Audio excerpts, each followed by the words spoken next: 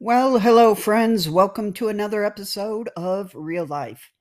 I'm Lisa, and today we are going to be talking about cortisol, what it does, and why it matters for your mental health.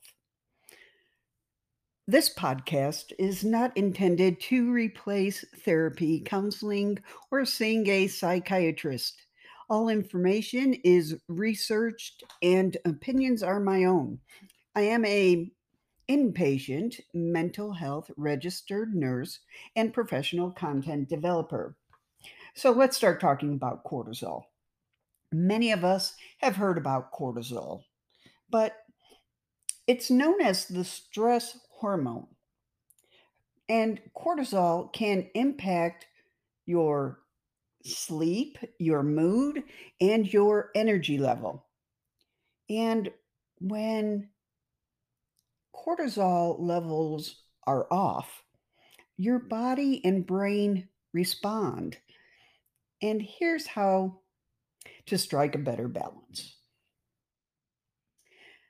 Most people have heard about the hormone cortisol, as I said, in conjunction with the fight or flight response triggered by the brain when we're scared or running for our lives, as our ancestors might have.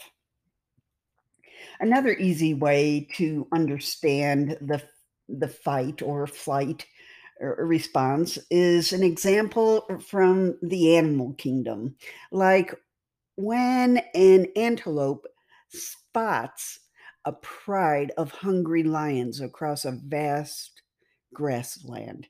The antelope's brain recognizes the threat and sends signals to provoke a cascade of changes in its body, including releasing cortisol into the blood to energize and prepare it to face the predator, or more realistically, to attempt to escape. Now, while the antelope example provides a general explanation of how the body responds to stress or fear, it doesn't do cortisol justice. In fact, even though cortisol is often called the stress hormone, in truth, it is so much more than that. So, what is cortisol? The job of every hormone is to send messages to different parts of the body. The messages they send and where they send them to depend on which type of hormone we are talking about. Insulin, for example, keeps your blood sugar under control, while melatonin tells your body when it's time to go to sleep. Most hormones are created within small organs called glands, and the main job of these glands is usually to produce and release specific hormones into the bloodstream so they can take their messages where they're supposed to go. Cortisol is made in your two adrenal glands. There's one atop of each kidney. The adrenal glands, known or know when to make and release cortisol based on a sort of ongoing conversation between two different parts of the brain, the pituitary gland and the hypothalamus. Together, the adrenal glands, the pituitary gland, and the hypothalamus are called the HPA axis. Now, I'm not going to get into anatomy and physiology or anything like that, but it's important to understand the basics. Now, stress is not the only reason the adrenal glands are told to release cortisol. The pituitary gland and the hypothalamus are constantly checking up on the levels of cortisol in your blood to make sure there isn't too much or too little. When it is too little, they send signals to release more. And of course, when it's too much, they put the brakes on these signals. And the cortisol level in your body naturally fluctuates over the course of the day in a rhythm set by the brain. What does cortisol do? There are trillions of cells in your body, and a majority of them have receptors for cortisol, meaning that cortisol can bind to almost any cell and change how it functions. This is why cortisol is so important. It plays a role in essentially every system in the body. So, cortisol prepares the body to deal with stress or danger. Cortisol helps control blood sugar and blood pressure. Cortisol regulates how the body uses food and gets energy, your metabolism. Cortisol plays a role in helping the brain form memories, and it helps the body recognize when it's time to sleep and when to wake up. There are also many minor and subtle effects of cortisol, but we won't get into that. So let's go into what's important, how cortisol impacts your mental health. To explain how cortisol can affect mental health, let's go back to the scenario where the antelope encountered a pack of hungry lions. Now, in this day and age, most people aren't encountering wild animals on a daily basis, but while the circumstances around us are different from an antelope or our ancient ancestors, our brains are still trained to respond to threats. They have been calibrated to view modern fears and anxieties similar to the sight of a hungry lion. But today, the fight or flight response is more likely to come from situations such as giving a presentation, going to a party, or even just thinking about something that makes you anxious. For the most part, fight or flight, otherwise known as acute stress or a time of stress, is a good thing. If you suddenly see a car swerving into your lane and your body triggers a stress response, you'll be able to respond quickly and maneuver out of the way. And even when the body responds this way to a non threatening situation, like playing tennis with a friend, it can still be beneficial because it gets you geared up to perform at full capacity. Problems begin when acute stress is triggered by societal or mental stressors rather than physical stressors, as commonplace as paying your bills, sitting in traffic, or even responding to an email. Your body is prepared to act, but there's not much it can do to get away from the perceived threat. Your heart rate and blood pressure are elevated, and your body is in overdrive in preparation. But there's no tangible predator to fend off, and you're left depleted. While fight or flight is activated, all of your energy is directed toward the threat, and many other bodily functions that are non essential at the moment are slowed or halted. And problems worsen when that acute stress turns into chronic stress. The fight or flight is a process that was meant to be fleeting. After escaping or dealing with the situation, the body is supposed to return to its normal state. Cortisol and other hormone levels, blood pressure, and heart rate are all supposed to go back to a resting state. And symptoms like digestion that were not essential for survival at the time get back to work. So, there are many chronic stress conditions. Chronic stress is when your fight or flight response gets activated too often or stays on for too long. The wear and tear that chronic stress puts on your body is linked with numerous mental and physical health issues, including anxiety, depression, digestive issues, headaches, heart problems, difficulty sleeping, gaining weight, and problems with memory and concentration. In part, the prolonged high cortisol levels prompted by chronic stress are thought to cause these problems.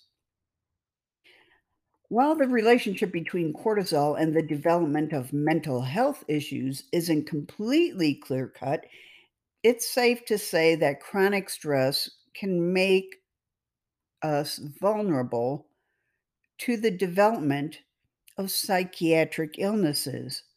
Studies on this topic have revealed differing findings concerning whether high cortisol, low cortisol, or just a poorly regulated cortisol clock is linked to mental health issues like depression, bipolar disorder, anxiety, post traumatic stress disorder, and substance use disorders. Mental health changes are something that may be a consequence of an excess or absence of cortisol, but it is unlikely to be the primary cause. The cause and effect are quite unclear.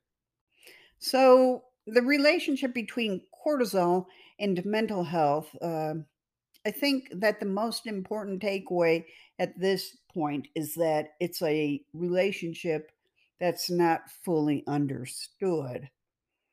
So, what happens when cortisol levels are too high or too low? While we don't exactly know the link between high or low cortisol and mental health issues, we know of specific health issues that can develop due to low or high cortisol levels. So, high cortisol levels. When you have too much cortisol in your body over a long period, a disorder called Cushing's syndrome can occur. Cushing's syndrome most commonly develops when people take medications called glucocorticoids at high doses for a long time. Glucocorticoids are synthetic drugs similar in structure and function to the cortisol that is naturally produced in the body. In pill form, these drugs are used to treat conditions like asthma, rheumatoid arthritis, and lupus, and can also be injected to treat pain like joint pain or back pain. It's also possible to develop Cushing's syndrome if your body is overproducing cortisol due to a tumor, whether cancerous or non cancerous. For example, a non cancerous tumor in the pituitary gland can cause an increase in the signals that tell the adrenal glands to make cortisol. So it's increasing cortisol production. Some of the signs and symptoms of Cushing syndrome are gaining weight or changes in the way your weight is distributed, like more fat in the face, neck, and shoulders, but thinning the arms and legs. Thinning and slow healing skin, purple colored stretch marks on the skin, easy bruising, and acne are other common symptoms. If Cushing syndrome is left untreated, it can lead to much more severe complications and can even be fatal. Interestingly, depression is very prevalent among people with Cushing's syndrome, another piece of the puzzle between high cortisol levels and mental health. In Cushing's syndrome, people experience significant mood changes. Even after it's treated, the depression aspects persist, not uncommonly, for up to a year or more. So there are significant happenings in the central nervous system that we don't fully understand. So let's talk about now low cortisol levels. On the other hand, when the adrenal glands are not making enough cortisol and other hormones, people can develop adrenal insufficiency or Addison's Addison's disease. These conditions can start when the adrenal gland's ability to produce cortisol is affected, or because the signals telling the adrenal glands to produce cortisol are lowered. People with adrenal insufficiency or Addison's disease may experience symptoms like fatigue, weakness in their muscles, poor appetite, weight loss, and stomach pain. Severe complications and even death can occur if Addison's disease is not treated. Adrenal insufficiency is also linked to mental health issues like memory problems, depression, and psychosis. All told, the fact that too much or too little cortisol is associated with mental health issues reveals that the right amount of cortisol is a delicate balance. Problems likely arise when the balance is thrown off kilter. Doctors can figure out how much cortisol is in your body with tests that measure the levels in your saliva, your urine, your blood, and even your hair. But however, because cortisol levels change throughout the day, testing may only give you a snapshot of the cortisol levels at that moment of the test. That's why tests may need to be done multiple times in a day. Now, I'm not going to be getting into all these different tests and all this, but how can you lower or balance your cortisol levels? Well, chronic stress is the main factor known to increase your cortisol levels, but what you eat and how much you sleep also play a role. These lifestyle habits and factors can all elevate cortisol. Uh, Drinking alcohol, too little sleep, eating a diet rich in refined carbs and sugar, inflammation, and pain. Many of these factors are often wrapped up together, triggering an unhealthy cycle of eating poorly, not sleeping enough, and being chronically stressed. So, the best way to balance your cortisol levels is to reduce your stress in part by cutting out unhealthy lifestyle choices and increasing healthy ones. But you should always speak to your doctor as far as what is best. So, there are many ways to relieve stress, and some have been linked to a decrease in cortisol.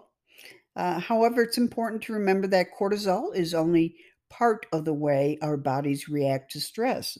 And most studies on this topic only provide a potential link between stress relieving strategies and lower cortisol levels, not a definitive connection. So, that being said, here are some stress relieving techniques to help you balance the cortisol levels in your body. Get plenty of sleep. Proper sleep is key to reducing stress. Do things you enjoy. Maybe it's spending time with a pet. One study found that interacting with cats and dogs may lower a person's cortisol levels. In another study, making art had a similar effect. Next, get outside. According to some studies, spending time in nature could also be a good option for stress relief and cortisol reduction. Then try meditation and breathing exercises. There's no harm and potentially a lot of good in using meditation and other relaxation techniques to relieve stress. Various studies have found a potential benefit of deep breathing exercises and mindfulness meditation for stress reduction and healthy cortisol levels. If you're not a practiced meditator, don't worry. No matter which type of meditation or breathing technique you choose, the important thing is that you spend time relaxing and clearing your mind. Uh, Also, dive into yoga and other forms of exercise. We all know that exercise is excellent for both your mental and physical health. Its stress relieving capabilities may even lower your cortisol levels, although evidence is limited. Eat a healthy diet. The best advice is to stick with a balanced diet rich in fruits, veggies, and other plant based foods. Not fad diets, not the Atkins, not the keto. You have to have watch your portions and make sure your diet is balanced. Reach out for social support. Spend more time with your friends, colleagues, and family members, and build deeper connections with them to harness the potential power of social support in reducing stress. According to one study, laughing may also help. And then seek professional help. If you're having trouble getting your stress under control, a professional therapist or mental health counselor can be immensely helpful. Working with a therapist can help you identify what is causing your stress and develop actionable stress reducing strategies. So, if your cortisol is too high due to Cushing syndrome, a serious condition caused by too much cortisol, you'll need to work with a doctor to treat the problem correctly and lower your cortisol levels. However, if you're worried about your cortisol levels because you're stressed out and feel like you're in a constant state of fight or flight, the best way to solve the problem is to reduce your stress. Only you can know what's really going on in your life that's causing you to stress, and therefore you are your own best advocate. Some of the common ways to relax and cut out stress are exercising, getting more and better quality sleep, leaning on friends and family, seeking support from a therapist, and doing more of the things you love. Cortisol, be good or bad, but it's, as I said, important to see a doctor and or see a therapist or counselor. So, take care of yourself. This is real life. I'm Lisa. Stay well.